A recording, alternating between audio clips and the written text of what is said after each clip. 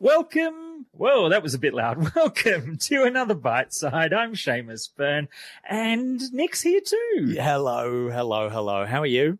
I'm doing all right. I hope I didn't blow the cans off your ears. No, it's fine. My ears are inured to it now. I have old man ears. You'd have to be twice as loud and 3 times the pitch for me to even hear. Yeah, what? Huh? I didn't hear. Look, we're back. Another Bite Side. Thanks for joining us. If you're listening, if you're not listening, then it means you're not even hearing my voice right now. So what's the point? But hopefully if you come in a few weeks time and you think I might go back and listen to an old episode, this is for you. Shout out to you back catalogue listeners. Shout out indeed. It's a bit like, if 2 middle-aged white men talk into a microphone and no one records it, is it even a podcast? Is it? Yeah, it doesn't matter how many listeners there are. It is still technically a podcast, whatever happens. You, I've noticed, are being a bit angry at social media today. Yeah, so look, we've all had our little moments with Facebook over the years where we sort of think, it's going to be good for my health to just not use it quite so much. I know, you did it yourself for a while. I'm not sure what your current status is, but I think with a sequence of stories about Facebook lately, I just sort of finally went, no, that's it. I'm done. They are an absolute blight on civic society. So the first one was just all these scam ads that are just, and they've been basically saying, we don't know what to do about it. And you think, well, really, you could probably run an algorithm that just searches for the name Mike Baird and assume at this stage that it is a scam ad if someone has placed an ad with the words Mike Baird in it. This is, some Bitcoin scam or other. It actually popped up on Media Watch earlier this week, really? And, they sort of got into that whole thing. And then today there's another story where they've basically said that, and this is something that first came up back in April before the federal election, where there were these fake tweets being distributed on Facebook, but from Sally McManus, the head of the ACTU, and from Bill Shorten saying all sorts of things that Labor was planning on doing that were completely false. And at the time, Facebook basically went, we're not really going to do anything about it because, we'll just downrank it a little bit if it happens to say things that aren't technically true, but we don't want to be the arbiters of truth. And that's the one that really sort of hit me. Just that, and then it's come up at this point where they've just basically at this stage said, no, we're not taking them down because really, it's just different people have different attitudes to what may or may not be true. And this is even after their own fact-checking people had actually said, this is false. Not just it could be construed as false. This is false information. Look, they've gone, we'll just, if someone reads the page it's on, that's still okay, apparently. It puts Facebook in such an unusual position because we are asking them to behave like a publisher. And my initial thing is they're just a facilitator, but they're not anymore. They're not. I've got a very old school view of what they used to do. They have to be regarded as a publisher when it comes to things like this. Yeah. Particularly when something has been drawn to their attention, they can't just say they're a carriage service. That sort of classic argument to say, we're just a distribution system. It's these are people, in the case of the scam ads, these are people that you're allowing to buy distribution on your system. You're selling an ad, you're making money, and therefore you need to be responsible on some level for how that works, and if you feel like it's too hard, well, hire more humans to help make it easier. And if you're not willing to do that, then bugger off, right?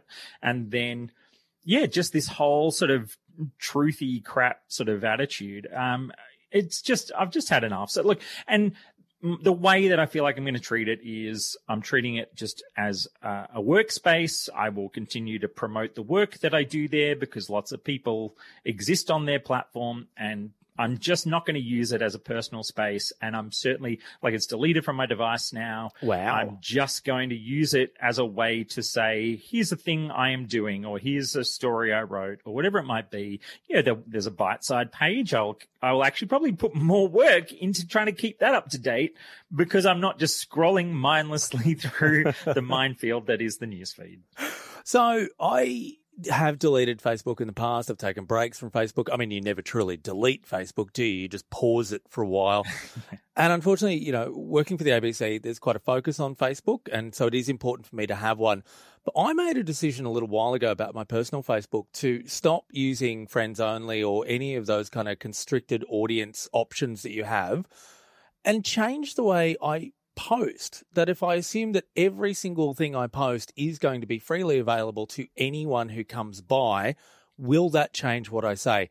And it did. It meant that I basically never used Facebook again, apart from going in and scrolling the news feed and then giving a couple of drive-by likes to a few things, maybe not a retweet, you should definitely read this here and there. And that's all I do with it now. And it's been really interesting. It's almost as if my brain has only, as I hit my middle 40s, got room for one particular social media thing. So I forget that Instagram exists until, about every fortnight. I'm like, oh, Instagram. Oh, I should see what's happening on Instagram. Facebook, I kind of scroll through a little bit, but I barely do anything on it. I save all my time for Twitter. I thought you were about to say that you've gone hardcore on TikTok now. I would love to be on TikTok. I really would. I remember at PAX, everyone trying to convince Dave Callan that he has to be on TikTok. If he's not, I'll be very disappointed. This was on the back of his extravaganza movie that he showed off on main stage, Hursty Blade. There was a lot of convincing him that he needed to take it to TikTok. I don't know what I'd do with TikTok. I want to leave it for the younger generation, because they are doing things with it that I will never have the creativity to do. There's something in that, isn't there, where you sort of think, you've crossed a threshold when you say, I'm just going to let that next social network go through to the keeper. They don't need me on it. I mean, look, let's be honest. I came onto Facebook because it was sold to me by an old colleague as MySpace for adults. Now, that gives you an idea of how we looked at Facebook a decade or more ago. MySpace for adults. Yeah. And I think, I'm going to post a clearer message on Facebook, kind of announcing my intention, partly because I do really want more people to think about it, that it's like the fact that, that there is a very direct line that involves Facebook in genocide in Myanmar, because it was one of the major distribution platforms for sort of racism against the Muslim minority there, and that they, have admitted that they acted too slowly to deal with any of it, that they basically let it happen. And it is just clear that years down the road, they have not in any way learned anything. They've simply tried to keep getting better at apologizing. And that's what I've had enough of. You have absolutely reminded me, and I don't know how I managed to forget this, the series of articles I wrote when we were at CNET about when my face got stolen and used for scam ads. I'd totally forgotten about that.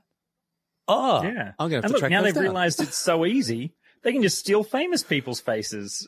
They don't need me. I was Stephen, 44, from Melbourne when I was still in my 30s. I was outraged, absolutely outraged that anyone would think I was from Melbourne. Nice. You finally made it to Stephen, 44. Stephen, 44. I'm past it now. This is terrible. I want to change up a little bit because I love a good rant. I love a good angry, but I just want to talk about something positive at the moment. I've decided I'm all in on home automation. I am about to be a homeowner for the first time ever. Terrifying. Congratulations. Thank you very much. And I am super excited to start thinking home automation. I'm already, in my little 2-bedroom flat, I just realized I've actually got 4 Google Home voice activation devices, which is ridiculous. Wow. How 4 even just the hockey puck sized ones? I've got the big one, the hockey puck size. I've got a third-party one that has the voice assistant integration. And I want what do they call the hub with the screen? Is it the hub? Hub? Yeah, the hub. I want the hub. But I want the whole thing. I've decided now that I've actually got a place, my initial thought was what every renter thinks when they think about buying something. They're like, I could put a picture hook up and no one could tell me not to. I'm like, okay, I've gone through the picture hook and I've decided to go even higher. I want like smart doorbells. I want the proper kind of digital locks. I want the works. And I'm going to do it myself. Oh, like full digital lock action. I want the whole thing. Yeah, I want the whole thing. And I don't even know where to begin. But I am really excited to do this because I actually think, and you and I have talked about home automation many times over the years about what we're going to do. I remember you and I both getting digital locks ages ago and then trying to work out if we wanted to install them. Did we feel like they were safe at the time? This is what, like half a decade ago or more. I feel like it's hit a point where I'm comfortable doing it. And I don't know if that's naive of me, but I am feeling like I am comfortable knowing that my home has that remote automation. And look, I think there's that nice thing. There's been through a few generations now, particularly on the security front, right? You know, where they've been working out what were the glaring errors in the first few generations when it came to things like, if they just kind of ping a Wi-Fi signal at this thing, somehow it magically makes it pop, you know, and all those weird tricks that sort of turned out to have happened. But it's definitely hit a point where, you know, and look, the main thing we've done here in our house was we got the Nest fire alarms, and that's been pretty cool because basically we upgraded to those because we found we just had bog standard ones installed when we first got the house. Yeah. And they had the worst like hair trigger response to literally in the middle of the night, they would just go off. And you're like, there's not even somebody doing anything. Is it a ghost? Yes, but clearly it was. Whereas, now these, we've got, like the Nest fire alarm things, and they've got one of the really cool things is just they have motion detecting and a little dim light. And so down our hallway, it means if you do get up in the middle of the night because you need to go to the bathroom or whatever, as soon as it notices you walking, it's like there's just a faint glow, and it means you don't have to turn on a big light. There's just that faint, nice lighting to get you through to wherever you need to get to. And stuff like that is where it's just like, it's not necessarily even about the big solutions, but that's just something that you go, this makes life easier every single day because it's just a little bit cleverer than a boring old one. You're talking my language. I mean, for me at the moment, home automation mostly revolves around music. I found it really convenient to have all those speakers networked into one home network. I can play my music anywhere. And sure, it would be an audiophile's nightmare because I am playing music over the hockey pucks. I know that that's not what a lot of people want. They want the proper kind of inbuilt, you know, I know you're a Sonos fan. They want that level of audio fidelity. I just want a bit of music in the background. That's what I like about it. And I like being able to say, put it on in the kitchen, put it on in the bedroom, put it on everywhere around the house. To me, that is the simple solution that's really convenient. It maybe, you know, it's not solving anything that necessarily needed to be solved, if I'm perfectly honest, but I'm really enjoying it. And I want to take that to the next iteration. I want that, just that level of convenience absolutely everywhere. So super excited about what I can do. That's awesome. And one extra question there is, so at the moment we're in this weird transition phase for Wi-Fi with Wi-Fi 6 starting to, it's now standard, starting to arrive in devices. I need to upgrade because my router is on the blink, but I don't want to upgrade until I know I can get the next generation device so that I'm, future-proofed a bit, but then also tossing up the whole mesh networking thing, because that's definitely a big part of, particularly if you're trying to get smart home stuff working everywhere, then you want to know you've got that reliable Wi-Fi blanket right across your house. And we definitely have that issue with, on my side of the bed, it's like in one of the furthest corners of the house that I just pop in and out of Wi-Fi sometimes. And you're like, no, damn it. I want to watch that streaming thing and not have to go to 4G. So there's, that's one of those big questions that you're going to have to think about is, do you delay a bit or maybe just stick to what you got for a little while? Look, it's a really good point, and it's something I hadn't actually processed through. So Dubbo is an interesting thing when it comes to NBN, because Dubbo was half done when the government changed and NBN policy changed. So Dubbo, a lot of homes, fibre to the premises, absolutely blistering fast, absolutely beautiful. not where I'm going to be. We are fiber to node. So still NBN, but fiber to node. And honestly, that's what I've been getting lately. I haven't had a huge problem with it, but we are talking about a small 2-bedroom flat. It's all the Wi-Fi coverage I need. I'm going to want to know that I can be in the backyard, my new, lovely, sizable backyard, and get coverage there. So you're right. I do need to think about that, and it's going to go on a list. Yeah. And this sounds like one of those topics, definitely, in a few months' time, we'll circle back and see how your schwanky new home automation setup is going. Let's do it. And I'll probably tell you that I'm using 2 bean cans and a piece of string because I never got anywhere with it. Because you didn't quite get around to it? Yeah, I just didn't get around to it. Thinking about it over the summer? Yeah, still living on a mattress in my own spare room. It's fine. Everything's going fine. Disney Plus, have you subscribed? So we get it on Tuesday next week. So I haven't yet. Oh, were they not taking pre-subscriptions? Maybe they did. But I'm not going to bother giving them money until next Tuesday. Actually, I'm away next Tuesday, so I'll give them money on Wednesday, and then I'll be able to watch The Mandalorian. It's definitely just The Mandalorian at this point, where I'm like, yeah, all right, look, here, I'll throw down some money to get the cool new Star Wars TV show. But yeah, the reason I wanted to kind of bring it up, and we've touched on it a few times, so I won't spend too long on it, but it just launched on Tuesday in the US. I saw a stat today where Disney has said they've had 10 million signups in America since Tuesday. So it's kicked off pretty strong.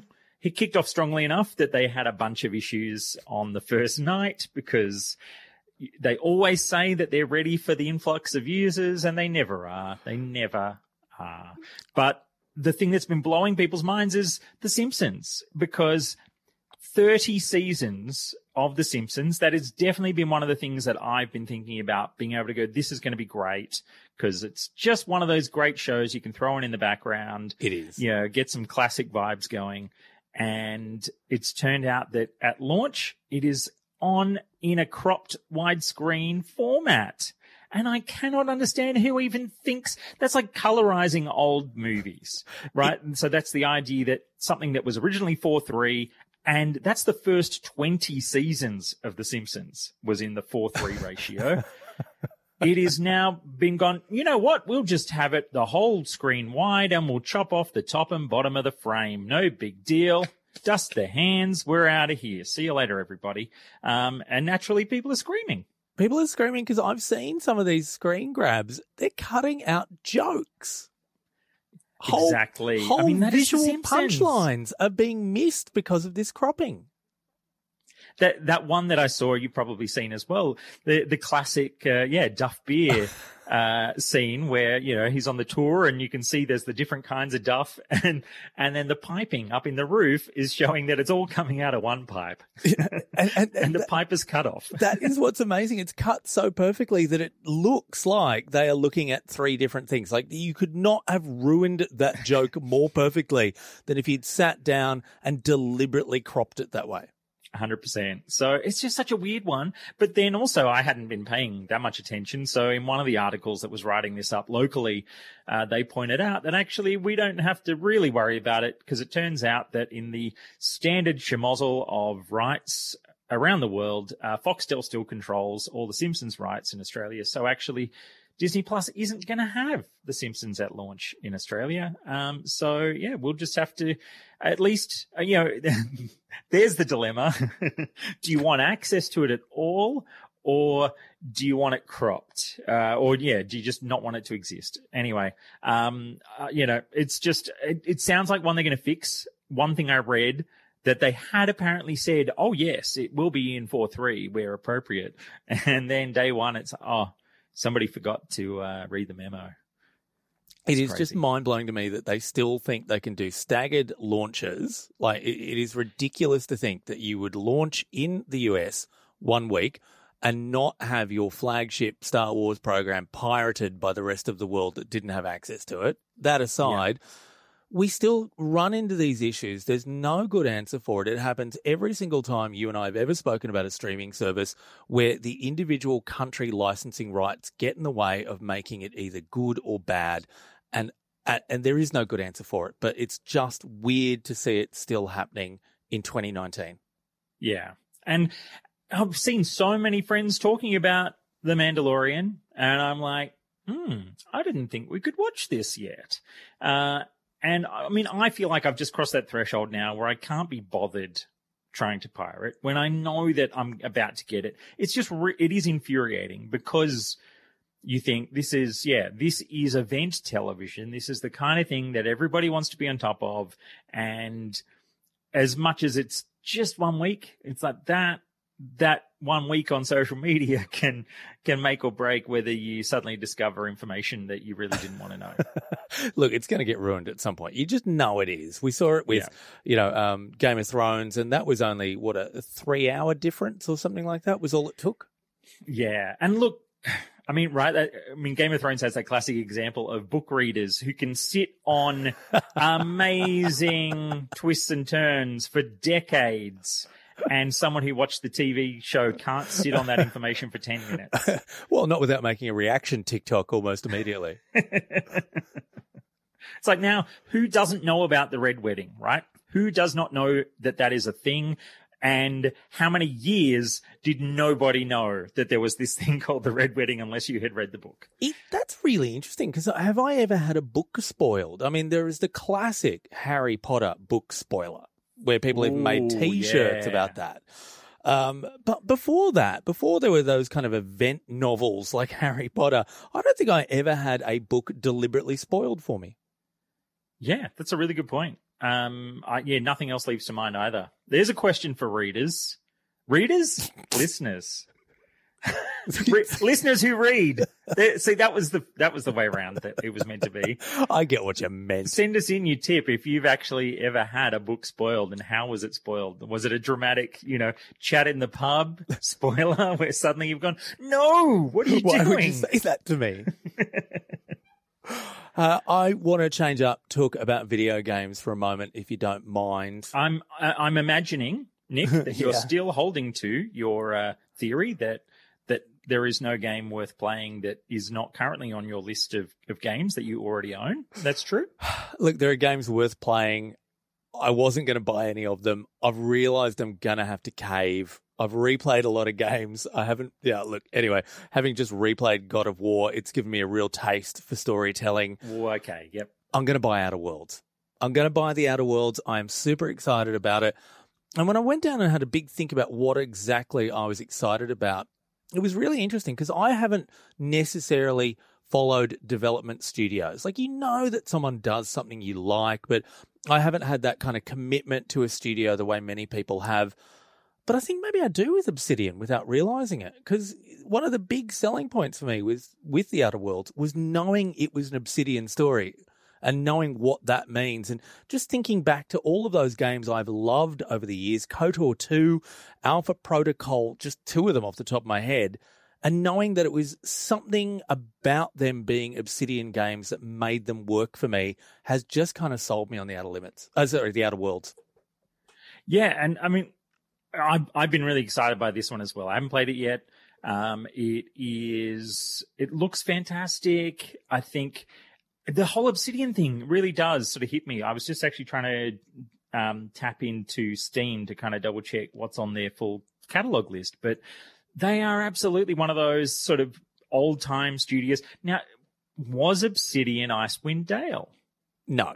Maybe. No. Wait, hang on. Yes? No? Right back at the first time around, not the latest conversion type stuff. This is a very good question. Yeah. I don't think so. But they've been around since that 90s era of RPGs, of that sort of deep storytelling side of stuff. So, I've always loved, drinking deep at the well of Obsidian games. Now, because there's also, what's the other? There was one of the offshoots, Black Isle. Like, there's been all these. I think Obsidian came out of that Black Isle crew. Yeah. So Obsidian came, I think, really early 2000s and did have that kind of, that Black Isle aesthetic coming through, which is why you probably, Pillars of Eternity obviously has a very, very close kind of, affinity with Icewind Dale, which is probably where that's coming from. Yeah. But it's just when I think of those stories. Star Wars Knights of the Old Republic. I know. Fallout New Vegas, of course. Of course. Yep. Fantastic stuff. And yeah, that's right. They did South Park, Stick of Truth. Yeah, I did actually forget that. And the Pillars of Eternity stuff. That was the one where that was their really big Kickstarter game. When it was that idea of saying there hadn't been that style of RPG in a long time. And so they went, you know what? This is our roots. We want to make one again. And it was like a massively successful. And, they managed to make a sequel off the back of that as well. But yeah, they're awesome. And I'm currently waiting for Outer Worlds on Steam because it launched exclusively to the Epic Store at first, because that's how things work at the moment. But I'm also not going to shout on the internet about it. I'm just going to quietly complain on my podcast. So hang on, you're still committed to PC gaming? Yeah, very much so. Yep. I've never really gotten down with the whole taking over the living room, in order to play some games. I'd much rather like play on a gaming laptop while I watch TV. If that makes sense. How is that? That sounds like something millennials would do. How can you be doing that? I mean, my classic sort of phrase about World of Warcraft, which I, adore and play all the time to this day, has been, it's my digital knitting. It's the thing that I love doing. And I slowly sort of go, look at all the nice things I've made and unlocked and leveled up and all that sort of stuff. But I do it alongside doing other things. No, it's got to be lounge room for me. And that means that I'm going to be a console junkie forever. There's also the ease of it to me. I could see a scenario where I'd really like to get in to a bit of PC gaming. There's a few games I think would really suit that PC style. It's the expense. I just can't justify it. Even a good gaming laptop, the expense compared to just updating a console every few years. Yeah, it's a good point. And look, hey, I can switch gears now, jump onto speaking of expensive laptops. Oh my God, hit me. What have you got? So just today, saw the news came through overnight that Apple has updated their top-of-the-line MacBook Pro. They've actually done that thing where they've now actually made it a 16-inch MacBook Pro. So I guess because they haven't done the 17-inch monster in a long time. 15 had been sort of the main thing. And they found that sort of sweet spot where, because the bezel can now be, pretty thin, that they can get out a 16-inch screen in a body that's a lot like a 15-inch body, just a little bit bigger than that. But the main reason I bring it up actually is because, for years now, everyone who has been a MacBook fan has been hating the keyboards that they introduced a few years back. So they went from what would be known, and so the first time a lot of people learned about the mechanisms involved with making keyboards for laptops. So they used to use a scissor technology, and so that's where sort of two metal sort of beams are crossing over each other in a scissor type shape. And so when you click it down, the scissor sort of opens wider. And then they moved to what they called the butterfly design. So, sort of a set of wings essentially that are sort of depressing more from the outside than levering on the inside. All these sort of weird little details. But a lot of people sort of thought of it as very much that Johnny Ive style of bringing that extra elegance to the design, if you know what I mean. I do know exactly what you mean. Johnny Ive left Apple. I can't remember if it was end of last year or just earlier this year. He still consults, but he is no longer permanently a fixture of the building and the head of the design team. And this seems like one of those little victories for the team that wasn't directly the disciples of all things Ive, because they have gone back to a scissor design. Obviously a new upgraded, fancier scissor design, of course. But yeah, all the kind of early reviewers who got their hands on, they're saying the number one thing is the keyboard feels good again. And it's this horrible going backwards to go forwards kind of a scenario, right? Where it's like, you shouldn't have to applaud a company for the fact that the keyboard finally feels like a good one again after years of not feeling good. But even things like the touch bar that has been on a lot of their devices for a long time, I had a MacBook Pro that had it. So that's, instead of having all the function keys, it has a little touch screen all across the top. That touch screen is still there, but they've reintroduced a physical escape key, because a lot of people have rightly found that actually if the touch bar locks up weirdly for some reason, that the touchscreen escape key didn't work properly. That would be really annoying. Yeah. So all these sort of little bits and pieces that you go, it seems like that, that I guess we always want to encourage any company to sometimes say, you know what, just quietly admit to yourselves you made a mistake and restore some of the things that actually work properly from your previous designs. So you don't want to just shout at them going, finally you fixed it because you woke up to yourselves, because I think any company should be willing to do that, right? To just fix a problem that they introduced by going, we'll just take 2 steps backwards and let's get on with it from here. So I think that's been really positive. But it's funny that, the highest end model in terms of pricing, that's, I think, a really, it's always fun to click all the buttons and go, give me the biggest version. What?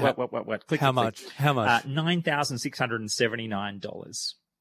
And that's the kind of money that I'm like, fancy big laptops did used to price out at that price point. And it's hard to ever find anyone that's willing to sell you a stupidly spec'd out laptop anymore. So it's quite good. And the biggest reason for that is you can get 8 terabytes of solid state storage in this thing. And that is ridiculous. That is amazing.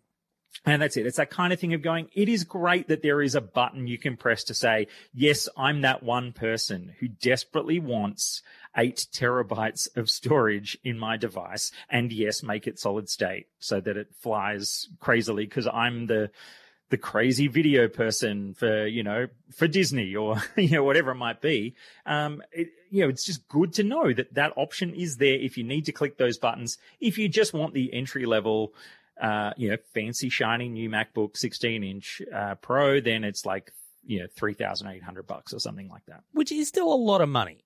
Oh, yeah. It's still a lot of money. Look, I just want to go back a second, because you've told me that people weren't enjoying this keyboard situation for a few years. They were still buying these laptops, even though they weren't enjoying the keyboards. There is some indication, I haven't seen any stats, but there's a lot of talk that a lot of people have actually been holding on to 2015 MacBook Pros. Ooh, okay. And all right, using sort of some of those, just external devices and things to sort of make it work better at their desk, stuff like that. So, there may well have been some impact on, how much people were buying. And even things like, say the MacBook Airs that have been, continued to have little upgrades and things, they didn't get these newer Mac keyboard designs. So they've sort of also had their own little, group of people who went, well, I'll just get the Air for now, and wait until they see what they do before I'm going to plonk down serious money for a big fancy new one. Look, as someone who's still using a Surface laptop that's about 4 years past its prime, I'm in awe of anyone who updates a laptop regularly. Yeah. Just 100%. absolutely in awe. Yeah.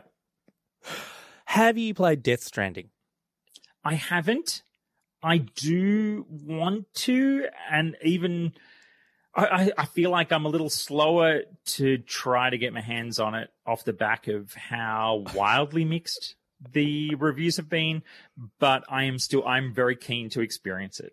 See, I have not played it, and I do not want to play it. Oh, okay. I am incredibly happy that it exists. I just know it's not a game I would enjoy, but I love that we live in a world where a game like it can be made. 100%. I adore the idea that, this is one of those true crazy auteur type games, isn't it? Someone he's got such, Hideo Kojima, for people who aren't sure who we're talking about, used to work with Konami. All his Metal Gear Solid games were published through them. They had a falling out and he quit and went, well, yeah, I'm just going to open my own studio and I'll find some people to give me money to make a big fancy new game. And I'm pretty sure it was PlayStation who threw a lot of that money at him, to get this game, onto their consoles as the launch exclusive. Though I have already seen in Steam, it does say it's going to come next year to PC. So that's exciting for me. But look, I've seen a few clips of people playing. I've flicked it on Twitch a couple of times just to sort of try to see, all right, what are people doing in this thing? And it looks like such a slow, deliberate weird experience that I do feel like it might be one of those games that I just sort of zen out in and, carry too many things up a hill, apparently seems to be a common This refrain. is what's hilarious to me is there's all this world building about death and the beach tide and the oil monsters, and they are allergic to your own urine, so you can make piss bombs to attack them, and the world is splintered and all of this that's going on. You've got a baby strapped to your chest and you eat tardigrades, and at the end of it, the actual action is that you deliver packages. Yeah. I cracked the joke the other day that, is this a sequel to Kevin Costner's The Postman? Maybe. Why not? That makes as much sense as anything else. Right? I mean, hey, any game that has a very detailed encumbrance system, hey, I'm down. I just think more and more I read about the gameplay, I'm just in awe that people are actually playing it. It sounds infuriating, and I love that people are loving it. I really do, because games should be challenging on multiple levels. They should be intellectually challenging. They should be emotionally challenging, as we've learnt from the whole bloody Bloodborne kind of thing. They should be difficult as well, if that's what people want. Is Death Stranding all three? Yeah, that's a really good point, because I did see someone, they walked out of whatever garage type thing they were in after having had some lengthy conversation with someone, and there was quite like an emotional sequence about, it looked like somebody was sort of needing to be detached from from what was now a invisible baby of some kind or something, like, so it wasn't the main character's baby, which we've seen in sort of the trailers and things, but this other person sort of had like this ghost baby that was attached to them, and there was a real emotional weight to this conversation that was happening, and then after that he then sort of had to carry that person off somewhere else because for some reason they couldn't walk themselves. He had to carry them. And so he's loaded them up on his back. They've walked out this front door after like spending ages loading up different bits and pieces that they were going to carry to some other place. Walked out the door, and then, some like evil dude was there and summoned some oil monster, and they were like, oh my God, I wasn't ready for this. And then they like ran back into the garage. And like got onto some machine so that it would pause because they were on this machine, while they then worked out, okay, I need to like actually check if I've got the right bombs and guns and things to fight this monster. And after 20 minutes of that, before they'd even fought the monster, I was like, I'm just going to watch something else now. This is wild. Like, you can't even explain this game without it sounding a little bit like you're making it up. Yeah. And that's the thing I love. And look, as someone because I did a film major at uni as part of my media degree, and I adore avant-garde cinema stuff, right? Like, there's so many great things where it's like, I love letting weird things wash over me for a couple of hours. I think that's that difference though with a game is, I feel like I want to experience this because it seems like it's quite a unique thing that it's trying to do and exploring. But it's that idea that there is a big difference between knowing, okay, I'm walking into this cinema and for 2.5 hours, I'm going to have this really sort of weird experience and then walk out at the other end and it's over, versus, a video game that can command tens, even, probably a game like this is probably tens of hours, maybe 30 or 40. I'm not sure. I haven't double checked how long it is to do a playthrough, but it's a much deeper demand on time, and it requires, like you were mentioning, that ability to deal with hard gameplay. And that might be that thing where I go, you know what? Like, I just want to play it on easy mode so I can just enjoy the world without having to then have these super tricky boss fights and things in the mix. File that for next week, because I want to talk a lot about easy modes and why I think they're absolutely essential. And just talking about weird games for a moment, I'm still mired into Control at the moment. I'm loving it. I'm currently fighting an angry fridge in an old office building that is shape-shifting while using a magic gun, and I think it makes more sense than Death Stranding. So, what game? Control. Control. It's so good. It's so good. Oh, that reminds me of the all-time great moment in Planescape Torment, which was one of the great old 90s RPGs based on Dungeons and Dragons, where you help an alleyway give birth because there's just all these sort of weird sentient things in this weird city. And there's this great moment where you have a conversation with an alleyway and then discover that it is in fact alive, and it's like giving birth to some other, I can't remember what it gave birth to, but just that idea where you go, I love the fact that some writer decided to go this way. And as you say, it definitely actually made sense by the end of that storyline. Whether Death Stranding does it or not is another question. Yeah, but look, I think the end of that one is Kojima, we salute you. God bless Death Stranding. I have no interest in playing it. And it's lovely to see his Twitter and his Insta and things like that of just this rock star game designer hanging out with cool actors like Mads Mikkelsen and Norman Reedus. He's clearly just had a ball making the game he wanted to make with some cool actors that he likes. And you're just like, yep, all power to you, buddy. Keep on doing it, and hopefully this works enough that someone else lets you make something else, or at least says, look, we'll let you make another one, but this time we are giving you some editorial structure to improve the concept. Keep on trucking, you deeply, deeply weird man. Yeah. Look, we will wrap it up there for this week. As you say, that will be a really fun chat, actually, to talk about easy mode a little bit, because that's a really it's a big one to talk about. Hopefully people know maybe they're listening to this on a web page. If you are, you can subscribe to the show through all the usual podcast apps, and you can subscribe on Spotify.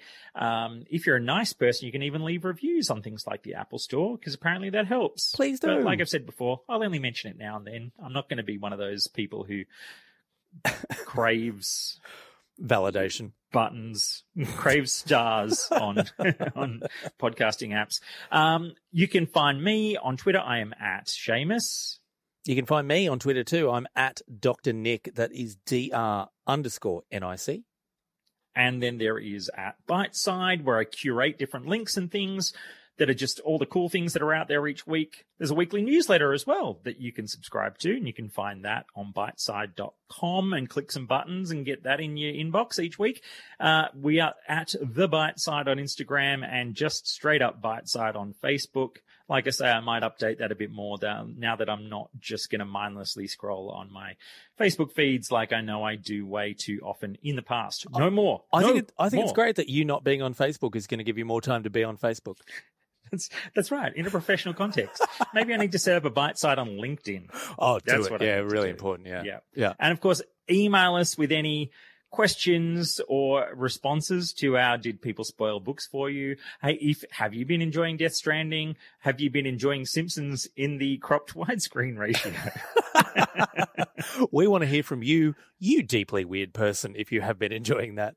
That's right. And look, I haven't done a lucky dip yet, but here I'm just going to put my hand in the bag because I've got a big giant bag of random things. And I'm just going to say that if I had someone to give something to this week, it would be, a set of headphones from Melbourne International Games Week. How about that? Very cool. I've even got a giant foam Fallout finger in the bag as well. So, there's all sorts of random, exciting prizes in store for you, dear listener, for you.